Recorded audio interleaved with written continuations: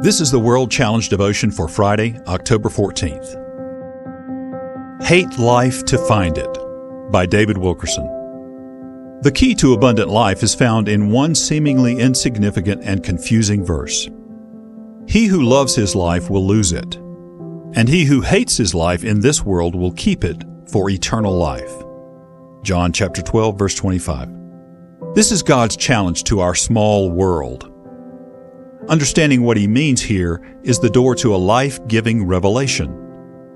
Jesus also said, "If anyone comes to me and does not hate his father and mother, wife and children, brothers and sisters, yes, and his own life also, he cannot be my disciple." Luke chapter 14, verse 26. Certainly Christ cannot mean hate in terms of a classic dictionary interpretation, which is to loathe, detest, dislike, or reject. God's word says, "Whoever hates his brother is a murderer." 1 John chapter 3, verse 15. And husbands, love your wives, and do not be bitter toward them. Colossians chapter 3, verse 19.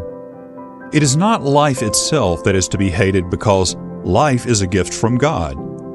It is not people we hate. That would be unscriptural. We must learn to hate the way we are living life. We must hate what our preoccupation with families and loved ones has done to us. Is your life all wrapped up in your children, husband, wife, or parents? Are all your joys and problems limited to this small circle? God is simply calling on us to widen our circle of living.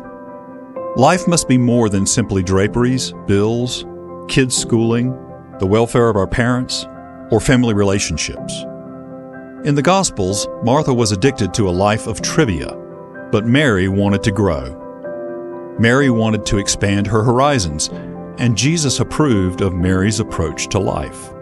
You cannot grow until you hate your present immaturity. You don't have to forsake your duties and obligations to your family and friends, but you can become so bound by duty that it stunts your growth. One day you must wake up. A holy anger must arise in your soul, and you must cry out, "Oh God, I hate what I've become. I hate my temper tantrums. I hate how irritable I am at times. I hate my moodiness. I hate how small I have become. I hate it." You must hate your present life so much that you cry out to God, "Lord, translate me into your glorious kingdom of power and victory." See Colossians chapter 1, verse 13. World Challenge: Transforming Lives Through the Message and Mission of Jesus Christ. Visit us online at worldchallenge.org.